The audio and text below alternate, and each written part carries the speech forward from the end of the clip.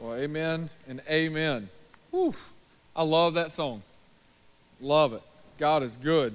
If you have your Bibles, go and open with me to Colossians. Obviously, we're going to be in Colossians for several weeks. So when I say open in your Bibles, you know where we're going to be. We're going to hang out in the book of Colossians. We're going to be going verse by verse through this book as we look at and ask ourselves, really, how do we know Christ is first? Next Sunday, I'm specifically going to preach why Christ should be first in your life. So you can get a heads up. But today we're going to hit verses 1 through 12, and we're going to be looking at today ultimately how we should pray with purpose, praying with purpose. Now, how many of you today, you're here, you have played Little League in some form or some way? Little League? How many of you have coached Little League, been involved in Little League, been around Little League? All right, you're going to know then, Little League, when I was there, I'm assuming they still do this. When I played Little League, they would march us all out on the field, and they'd line us up on the line. All of us would stand there, and then we had to say a Little League pledge. They still do that? I'm sure they do. The pledge went something like this: I trust in God, I love my country, and I will respect its laws. I will play fair and strive to win, but win or lose, I will always do my best. Anybody? Y'all remember that? Y'all with me? Anybody out there? Yeah, I think the reason they would do that was really for like players like me, okay? They wanted to remind us what the main thing was about. It was not about winning at all costs. It was not about getting mad, slinging a bat, talking to refs. It was not about any of those things.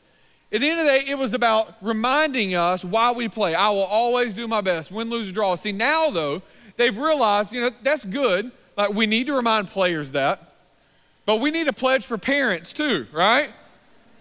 We need to remind parents. So now at a lot of ball fields, there'll be a sign that's standing up. It'll say something like this: reminders for your child. I'm just a kid. It's just a game. My coach is a volunteer. The officials are humans, and no college scholarships will be handed out today. See, the reminder is there because we can forget. You go to the games, and all of a sudden, you're thinking about, man, this is more than a game. This is life. All right, your kid's 8 years old, and they're playing against your neighbor. And we live in the South. This is bragging rights, all right?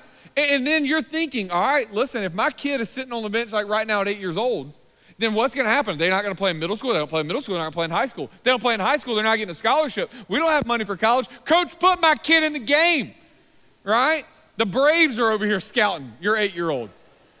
Yeah, right. But for us, we forget what this really is. I love the other day the Atlanta Braves signed an outfielder, and he took a pretty big pay cut to stay with the Braves, Nick Markakis. And they asked Nick, they said, Nick, you took a pretty large pay cut to stay with the Braves. You had contract offers that literally were $5, $6, $7, $8 million a year more than this contract to come stay with the Braves for 1 year.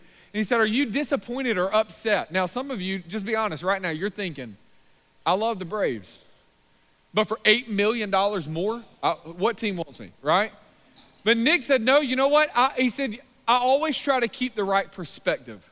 I get to play a kid's game as an adult for a whole lot of money. See, for him, it was about remembering what it really is. It really is a game. It really is a game that he gets to play. And I know, it's a business. But you know what? At the heart of it, it's a game. As the church, we can forget what the main thing really is. It's easy to make other things the center point for our life and not Jesus. We can begin to make our life about so many other things that we begin to live for that. And often, if we're not careful, we won't even know that Jesus has been removed from being the most important thing, and we've placed other things there, like worry or doubt or fear or whatever. So today we're going to start in this book of Colossians looking, as we walk through it, at several passages, but ultimately, as we look at Colossians, we want to ask ourselves, how is Jesus the center of our life? And is he the center of our life? And so here's what I want to do. Before I even read the text this morning, I found in my own life, in my own study, that, man, before I even read God's word, when God addresses and cleans my heart up, I'm able to hear what he's got to say. So here's what I want us to do. I want us to bow our heads right now. If you just bow your heads, close your eyes, it's just you and I, all right?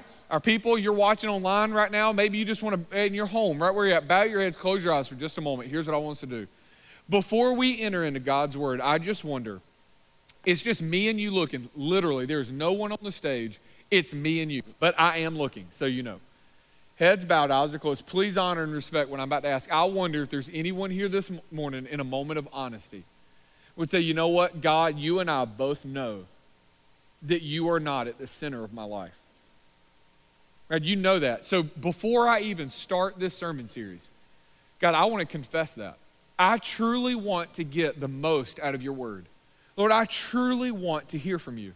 But God, before I do that, I need to be honest with you. I want to confess it right now. God, I know that you're not the center.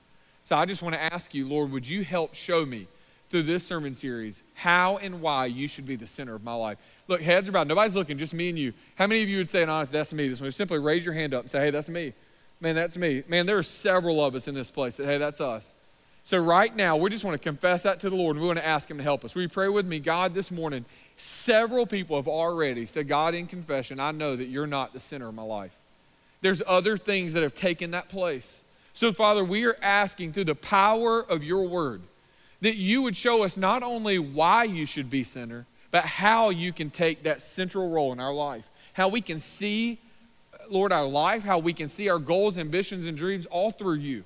So, Lord, through the power of your word, would you move our hearts? That what would be said of Shirley Hills, what would be said of our lives is that you are center, that you are the main thing, and everything we say and do is all about you. Would you be our purpose? We pray and ask in Jesus' name, amen. Listen what he says in Colossians chapter 1. You ready? Here's what he says. Paul, an apostle of Christ Jesus by God's will, and Timothy, our brother, to the saints in Christ at Colossae, who are faithful brothers and sisters, grace to you and peace from God our Father. Standard introduction. Really nothing that different here. Pretty standard. This is what he says in verse 3. We always thank God, the Father of our Lord Jesus Christ, when we pray for you. So he's starting this letter off in prayer. We always thank God when we pray for you. For we have heard of your faith in Christ Jesus and of the love that you have for all the saints, because of the hope reserved for you in heaven.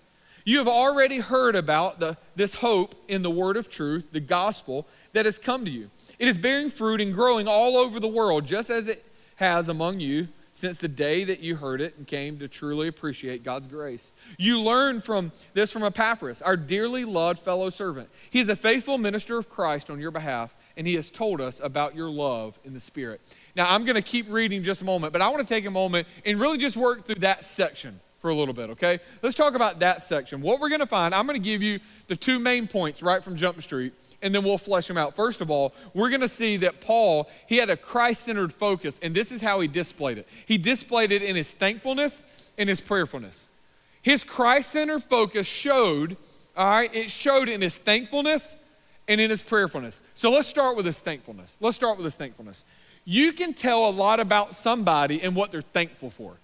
You can tell a lot about what our focus is and what we thank God for, all right? And so we get to kind of see this insight in the Apostle Paul and how he's thankful for the church of Colossae. Now, this letter is written to the church of Colossae, and in that time, Colossae was not like a major city. It was not a major town. It was not a major place. This letter is written from jail. The Apostle Paul, this is the first of what we call these letters from jail. He had 4 of them. And so he's in Rome. He's literally in chains and shackles, and he writes this letter. And so knowing that, we have to ask ourselves, why would the Apostle Paul write a letter to kind of a smaller church that was off of a highway, that wasn't a huge city or this big influence? Now, we're going to know that there's some issues that some people are trying to preach a false gospel, and he's going to address that. But I believe there's another reason he's writing this letter. And that is because as the gospel is advancing, he wants to make sure that the church is growing in authenticity.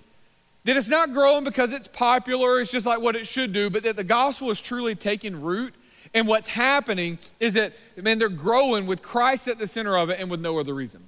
Recently, a study was done in millennials and Generation X, and really all of your teens, everyone in their 20s and kind of young 30s up to mid 30s, okay? They were doing that kind of a conversation to figure out what's driving them, like what's important to them. And here's what they found. Are you ready? The number one thing they care about the most, the number one driving philosophy for them. Are you ready? It's not job security, it's not money, it's not fame. Do you want to know the number one driving force? This will help understand some of your kids right now. You ready? Here it is. It's authenticity. Authenticity. The number one thing they're looking for in church, life, school, jobs, people they look up to are people that to them are genuine, real. People that it's honest. And what he's writing is he wants to make sure that the church is growing through the power of the gospel and that it's rooted in the word of God and that they're becoming an authentic people. So listen how we see Paul write about into a church where we get to see his Christ-centeredness and his thankfulness. Look with me in verse 3. He says, we always thank God the Father of our Lord Jesus Christ when we pray for you. Why? For we have heard of your faith in Christ Jesus. He starts by saying, I'm thankful that you've placed your faith in Christ. He starts the letter with the most important thing. I'm thankful that you've placed your faith in Jesus Christ. Now, you might see that and go, oh, well, you just read over it. But he makes this first. What he's most thankful for in the church is not that they're big-time givers, not that they're super gifted, it's not that they're super talented, it's not that they're well-known. He says, I'm thankful that you placed your faith and trust in Jesus Christ. You know, I'm convinced in my own life that I really don't take time to celebrate enough all of the people that have come to know Jesus as Savior and Lord. I believe maybe for some of you, you don't celebrate enough what God is doing to share the gospel, maybe perhaps because like we preached last week in the fruit of evangelism. Maybe you'd say, well, I'm not really sharing the gospel, so I'm not seeing people saved.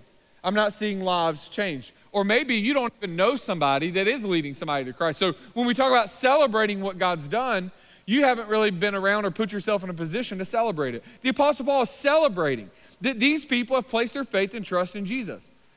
They're trusting in the Lord. Listen, today, all over the world, people are placing their faith and trust in Jesus Christ and Savior and Lord. Hey, everybody, listen to me. Jesus is not just on the throne of Warner Robins. I mean, how big of a God would he be if he was only the God of Warner Robins? He's not only the God of Middle Georgia, even though that makes it bigger. He's not only the God of Georgia or the United States of America. He says the earth is his footstool. He is the God of all creation. And so right now, there are people in every continent coming to know Jesus Christ as Savior and Lord because there are churches, people, missionaries, pastors, people, followers of Christ who are living out the gospel, and we ought to celebrate the fact that people are coming to know Jesus as Savior and Lord. We ought to celebrate. Remember, he says, I'm thankful. I first thank God that you've come to know Christ. Man, we ought to celebrate that in the lives of our children, in the lives of our home. We ought to celebrate in the lives of people that we meet and know. Man, aren't you thankful that people have come to know Christ? But then he takes it a step further. He says, not only am I thankful for your faith in Christ, but then he also says, I'm thankful for your love of the saints. You see, this faith in Christ, it's authentic, it's genuine, because now it's beginning to produce fruit in that not only are they loving God, but they're loving other people. The love for his church, his love for other saints. He says, man, I'm grateful. I'm excited. I'm thankful that you love God and that you love his church. All right, he says, if you don't have to love, listen, 1 Corinthians 13. It's a letter in between 1 Corinthians 12 and 1 Corinthians 14. All right, it's genius there. So 13, though, is on love, and chapter 12 and chapter 14 is about spiritual gifts in the church.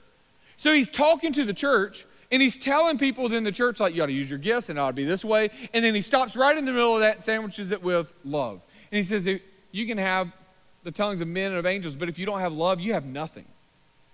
And so what he's reminding us is if our love for God is authentic, then we're going to love his people.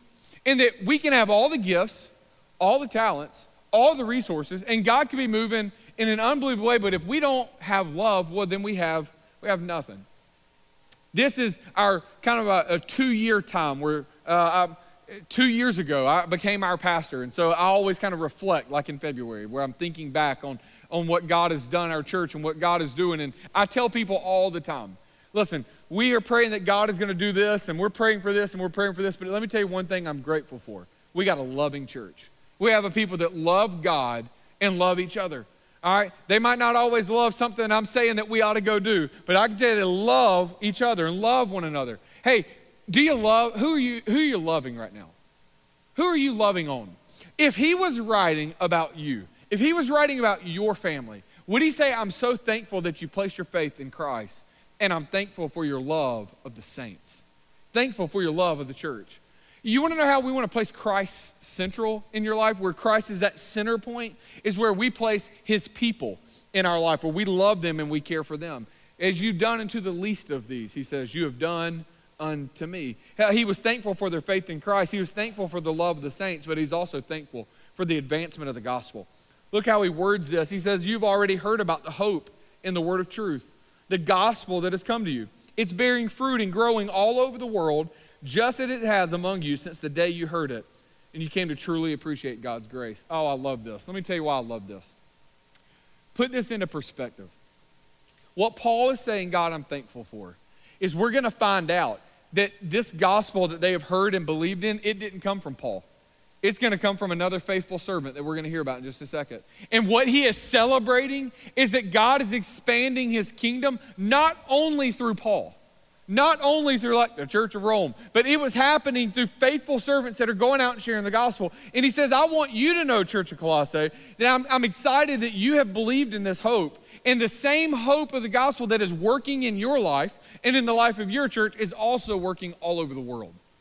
You see, what Paul could have said is, hey, I'm going to write my first letter from Rome, and I'm going to write it to a church that I planted.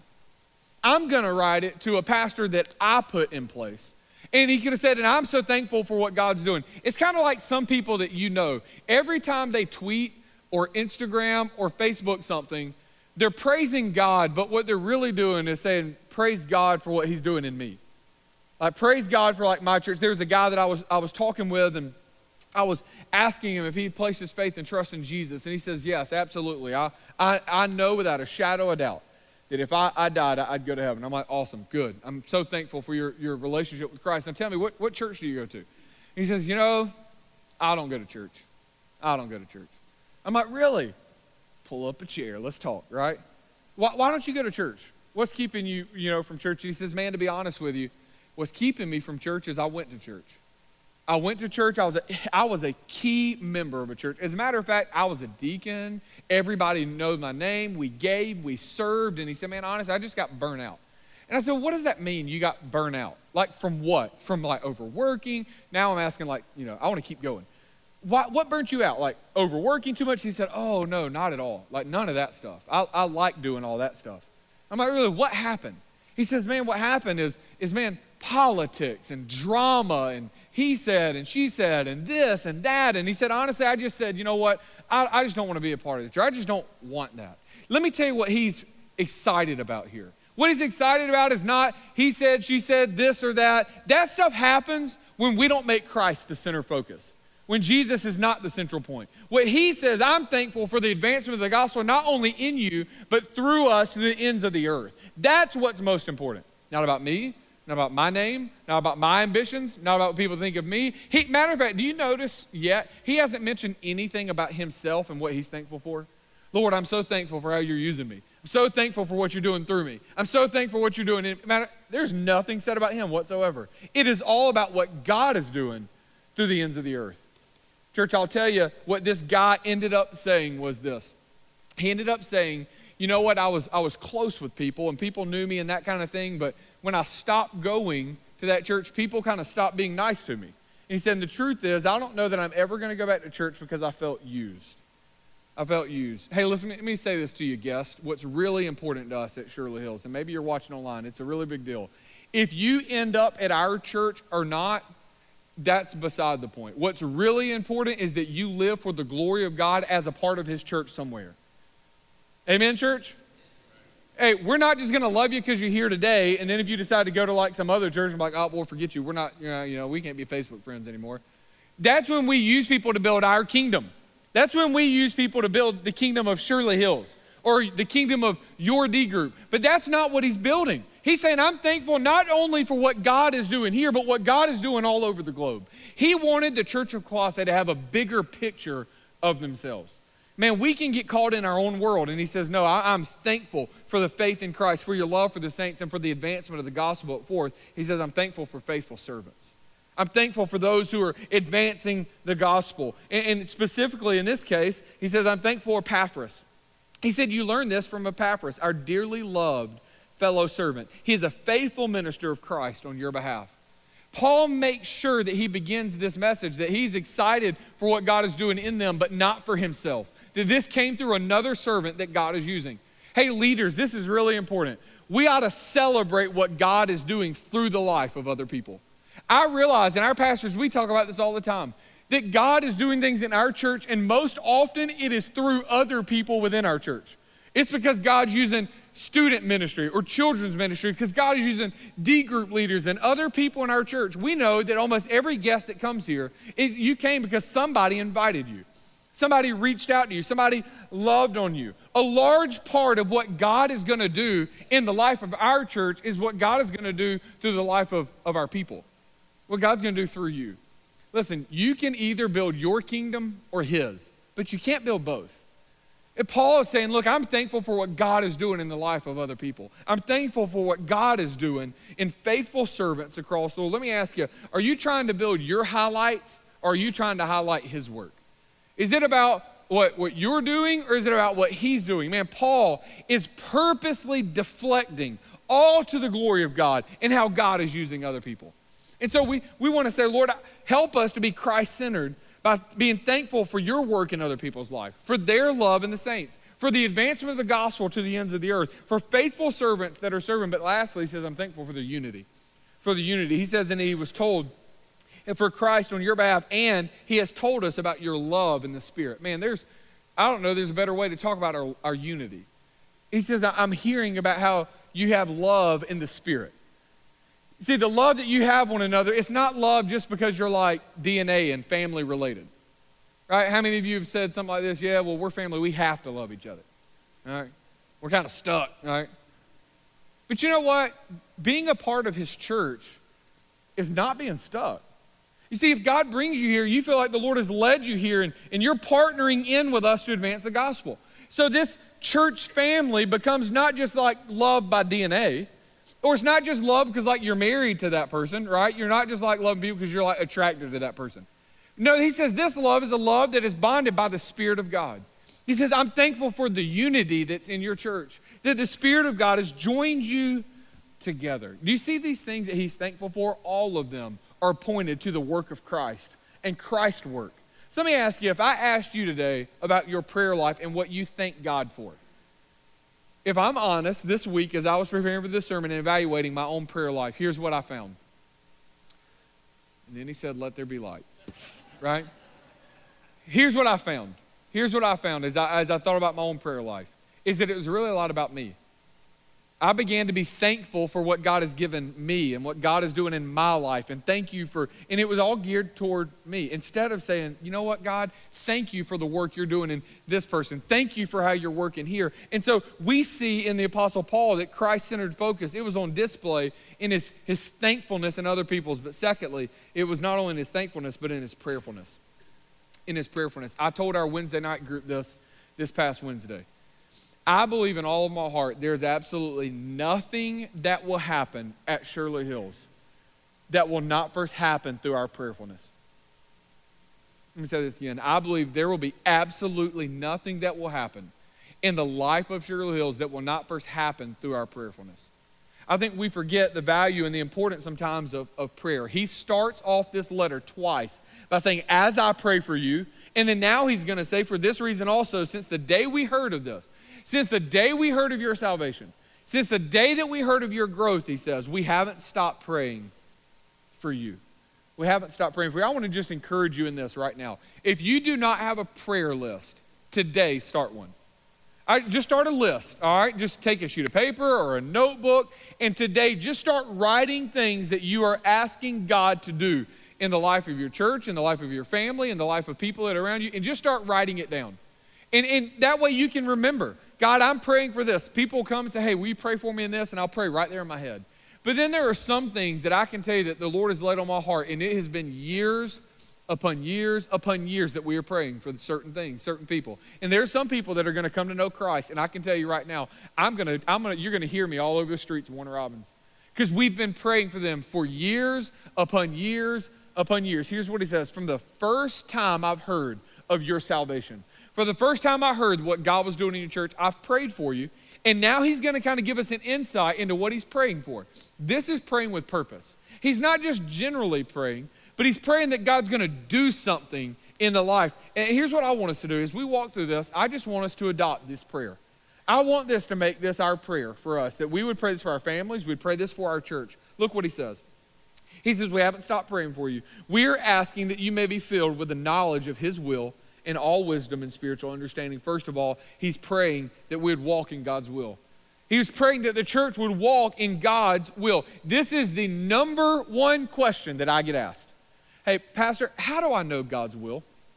How do I know God's will for me? Should I date this person? Should I accept this job? Should I make this decision? How do I know what God's will is? And right here he says, my prayer is that you would walk in the knowledge of his will in all wisdom and spiritual understanding. So how do I know what the will of God is? He says, well, here's what I want you to, that the result of that is this. You ready? He says that you would walk in his will in all wisdom and spiritual understanding so that you may walk worthy of the Lord, fully pleasing to him. Man, that should be our prayer. You want to know what the will of God is? That we would fully please the Lord. Okay, so how do I know what decision I make? Is it pleasing to God? Does it line up with the scriptures that you're going to honor him in those decisions? Man, what would that look like? You want to know what a Christ-centered life looks like? A life that says, I want to fully please you. Not just like a little bit. Completely, I want to please you. I want to please you in my speech, my thought, my life. Everything I do, Lord, I want to walk in your will. Let me show you how he says this is going to happen. He says it'll happen because you do it with wisdom and with spiritual understanding. The only way as a people that we can walk in the will of God is to be wise according to his word. Not just having a knowledge of God's word, but knowing how the word of God applies into real life, where you live, work, and play. In your home, your life. Wisdom is the ability to apply God's truth into that specific situation or that time or that circumstance. So he says, I want to pray that you'd have wisdom and that you'd have spiritual understanding. That we would know God's word and understand what it says so that as we're living life, we're looking at it through God. I want to know your will. I want to know what you would have for us. I wonder today if that's in some of your paradigms as you live. Lord, I'm thinking about a job. I'm thinking about this. I want to go here, but Lord, let me stop. Lord, I want your will, your way, always. Lord, I want what you want.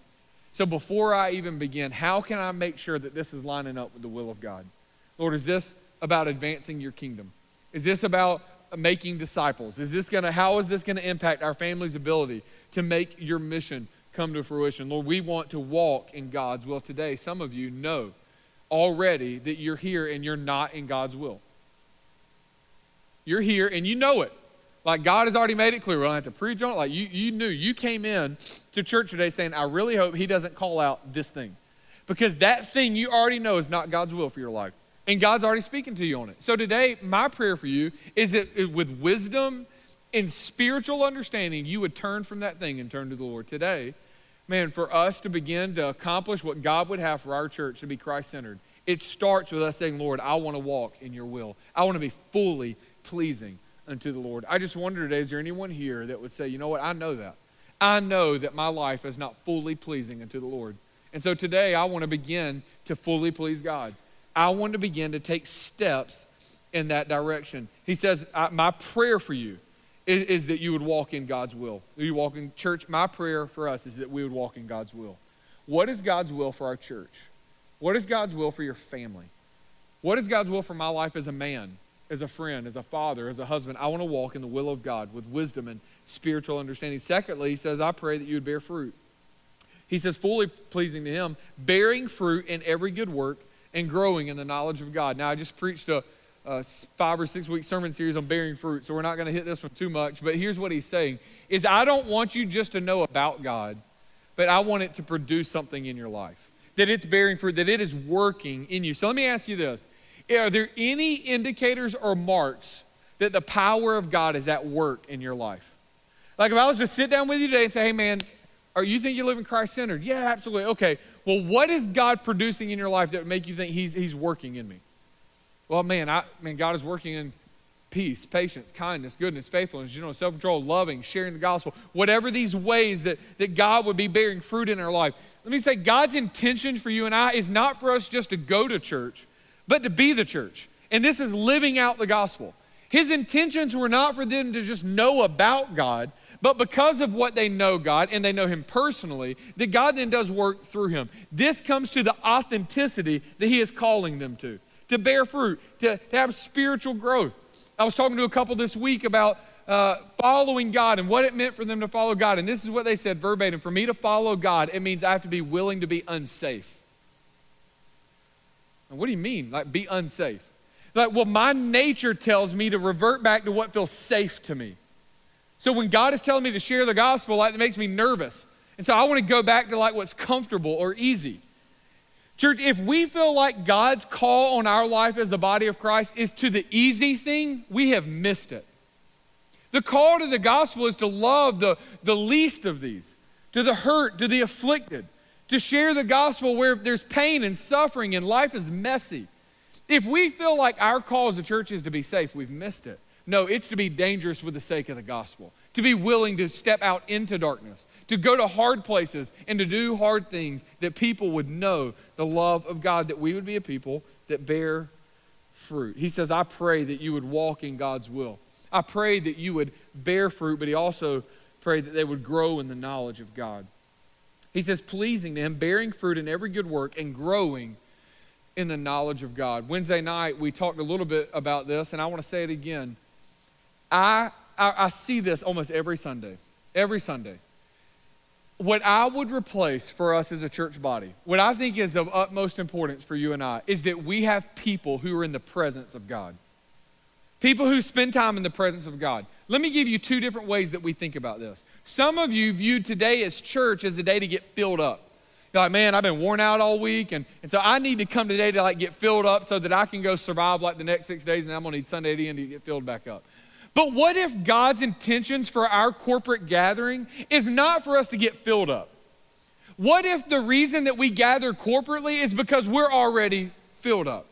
Because God's intentions for our life is that we would be growing in the knowledge of God Monday through Saturday. That we would be growing, filled with the Spirit of God, experiencing the presence of God, living out the glory of God, where God is moving where we live, work, and play. God's moving in your home and in your families. God's moving in your community. You're sharing the gospel with people. You're loving on people and being loved back. And then in the fullness of the knowledge of God that we've been culminating in all week long, we then show up on Sunday morning. And now we've showed up on Sunday morning. We've been in the Word of God all week long. We've been filled with the Spirit of God. It becomes an explosion of the Holy Spirit of God amongst the people of God because we have been in an intimate knowledge of God. But what happens, if we're honest, is we have anemically spent time with God. Maybe many of you, today is the first time you've read Scripture since last Sunday. Or maybe you even missed it since before then.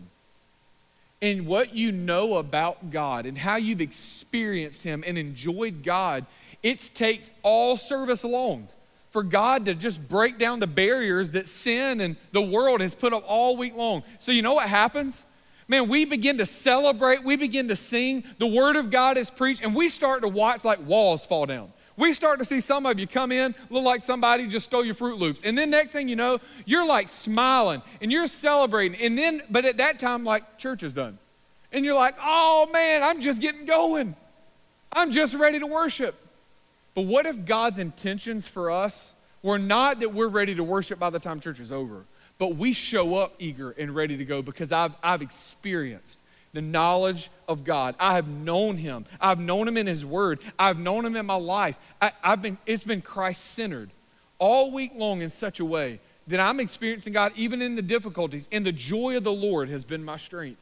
And so now when I show up and we're ready to worship God, man, it is just this outpouring every Sunday of what God has done through the life of the people of Shirley Hills as we've lived for the glory of God Monday through Saturday. I mean, hundreds of people are released into darkness to be the light of the gospel. And we've seen God heal the sick, love the poor. We've seen God literally reconcile relationships and reach the lost. And as a result, we come to celebrate that our names are in the Lamb's book of life. Jesus is risen, and He's risen indeed. And Sunday becomes a celebration of all we've known about God. I like option B. I want it for my life.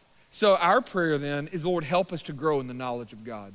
God, help me to see you and know you more fully every day where we live, work, and play, that I would experience you as we go. He prayed that they would grow in the knowledge of God. Are you growing in the knowledge of God? Do you know him more fully in your mind, in your heart, and in your soul? He says that I want you to grow in the knowledge of God. Verse 11, he says, though being strengthened with power, according to his glorious might, so that you might have great endurance and patience. The last thing that he prays is not only they would walk in God's will, not only they would bear fruit and they would grow in the knowledge of God, but they'd be strengthened with power. They'd be strengthened with power. How do you know if you're walking in the power of God? How do we know if we're walking in the power of God? Anybody ever see like one of those strength teams? You know, where they like take a like plastic bottle and blow the thing up like a balloon? I'm over here struggling to get the cap off sometimes, and they're just like, you know.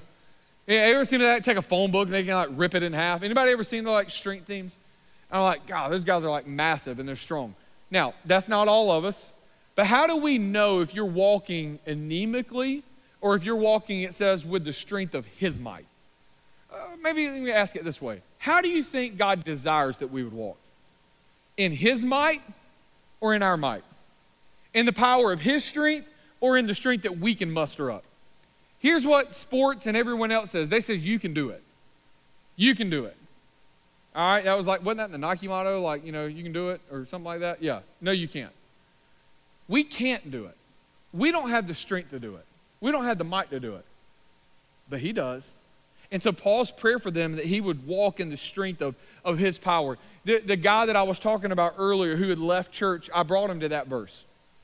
I brought him to that verse. You know why? Because listen how he references how we walk in his glorious might. He says, so that you might have great endurance and patience, joyfully giving thanks to the Father. Now, how do we know if we're walking in his might? Well, one way is that we're walking with endurance and patience. Endurance and patience. I had a friend that some of you are probably going to know him when I say his name. So let me just say I have a really tall, really strong friend. I don't care. His name's Big A. That's what I called him. All right, Big A's like 6'7", real strong guy. We played basketball. We grew up, and Big A would walk up beside me sometimes, and I wasn't looking. I'd be talking to somebody, surprising. He would just like give me a little hip check. And I would like almost fly across the room. I mean, I'm like, dude, you're going to like break a hip, all right? Like he was so big. He was such a strong guy. And he would say, you got to strengthen up. So I started like learning when I knew he was around. I couldn't just kind of like stand there like on a hip and like not pay attention. I had to like brace myself. I had to like, all right, here we go. And so then he'd come up to hip check me and I was like, poof, I gotcha, right? How many of you have stood in the beach and you were just standing there talking to somebody not paying attention and a wave just come up and just like drill you, like knock you out? All right, some of you are probably on YouTube getting rolled up by a wave. You got to stand like with some firmness, some strength, because you know you're about to get hit by a wave. You have to be strong. He says, I want you to walk in the strength of his might. And how do we know this? That you might have great endurance and patience. What I told this young man is, listen, you allowed things in this life or even in church to knock you off course. But God has called you to be strengthened in his might, to love his church. See, the reality is in this place, and I want everybody to hear this in as much love and as grace, but in truthfulness. The reality is for some of us, we've just grown too soft. We're so easily offended that, I mean, it just the wrong joke. And, you know, I can't come to your church anymore. And I'm like, okay, well, we like to laugh. But, hey, it's okay. Like, we're too easily offended in society. Some of you, you're at our church right now. You're visiting our church because, man, you were at another church and somebody hurt your feelings. And the best thing I can tell you is you need to go back to the church God originally called you to be at with strength and endurance. And you be the difference maker where God's called you to be. If God's called you to be here, then let's be here. But don't come here with a weak sauce. We want to be strong and we want to have endurance because all of us are going to get hit by the waves of life. Amen? How many of you have been given a reason by life to not follow God, to not trust him, to not go after him? Every person is. That's why when we're walking with the strength of his might, we have strength and endurance. Oh, we don't just go like, oh, you know what, I'm going to go take a hiatus. No, we only have so much time to live for the glory of God. I pray that God, as we're strengthened with his might, that he would give us endurance, he would give us patience, and that we would joyfully give thanks to the Father who's enabled us to share in the saints' inheritance and the like. You see, strengthened with power is walking in endurance and patience, but it's also walking joyfully. See, the strength of his might says, oh yeah, things are hard, but God is good, and he's good all the time. I have reason to have joy because I have his strength. So as we close today, as we think about living and praying with purpose, are you walking in God's will? Are you bearing fruit for the glory of God? Are you growing in the knowledge of God? And are you being strengthened with his power? Man, today, some of you, man, we're going to have a time of response where we're going to come and pray. And your prayer needs to be, you know what, God, I feel like I'm losing some endurance. God, I feel like I'm losing patience in my life. So, Lord, I just want to fall on my knees today. And God, I want to ask you for your strength. I want to walk in the strength of your might. Maybe some of you today, Satan has taken some joy from you. Somebody has taken some joy from you, but you know what? They can't take it, only we can give it. So today, some of you, what needs to happen, you need to fall down before the Lord and say, God, I want the joy. Would you return to me the joy of my salvation? Maybe some of you today, you know, you just need to pray, God, I want to follow and work in your will. Man, whatever it is, we'll know he's the center of our life by our prayerfulness. I pray that we would do that. Father, right now, move our church. God, that we would be a people who walk in your will. Lord, we'd be a people who bear fruit. Lord, that we would be a people who grow in the knowledge of you. And that we would be strengthened with your power. That when our community, when our families, when people around us look at us, it becomes evident that we're not walking by our own strength, but we're only able to stand in yours. That it would bring honor and glory to your name, the name above all names. So God, I just ask right now in the most authentic way we can, we just pray, Lord, would your spirit do work in our church in such a genuine way that where we live, work, and play, people can't help but to see the Jesus in us. And the Lord, they would desire to honor and glorify you with their life. Lord, right now, move us to respond to the gospel like the church of Colossae did. And Lord, like Paul, we pray, Lord, with purpose, move us. Let us be moved by you. Let us respond to you. We pray and ask this in Jesus' name. Amen. I want to ask you guys to stand with us. We're going to sing together, and we're going to have an opportunity to respond to the gospel. Maybe you're here and you'd like to join the church. Our pastor is going to be down front. You come on right now. We'd love to help you. Or maybe you're here, you just want to come and pray. Man, you guys come. Don't hesitate. We need the Lord and his strength. You guys come and pray. Or maybe you're here today and the reality is it's time for you to know Jesus as Savior and Lord. We would love to help you in that. There's no greater day than today for you to respond to the gospel and come to know him. Our altar's open. You guys come. Let's sing to the Lord.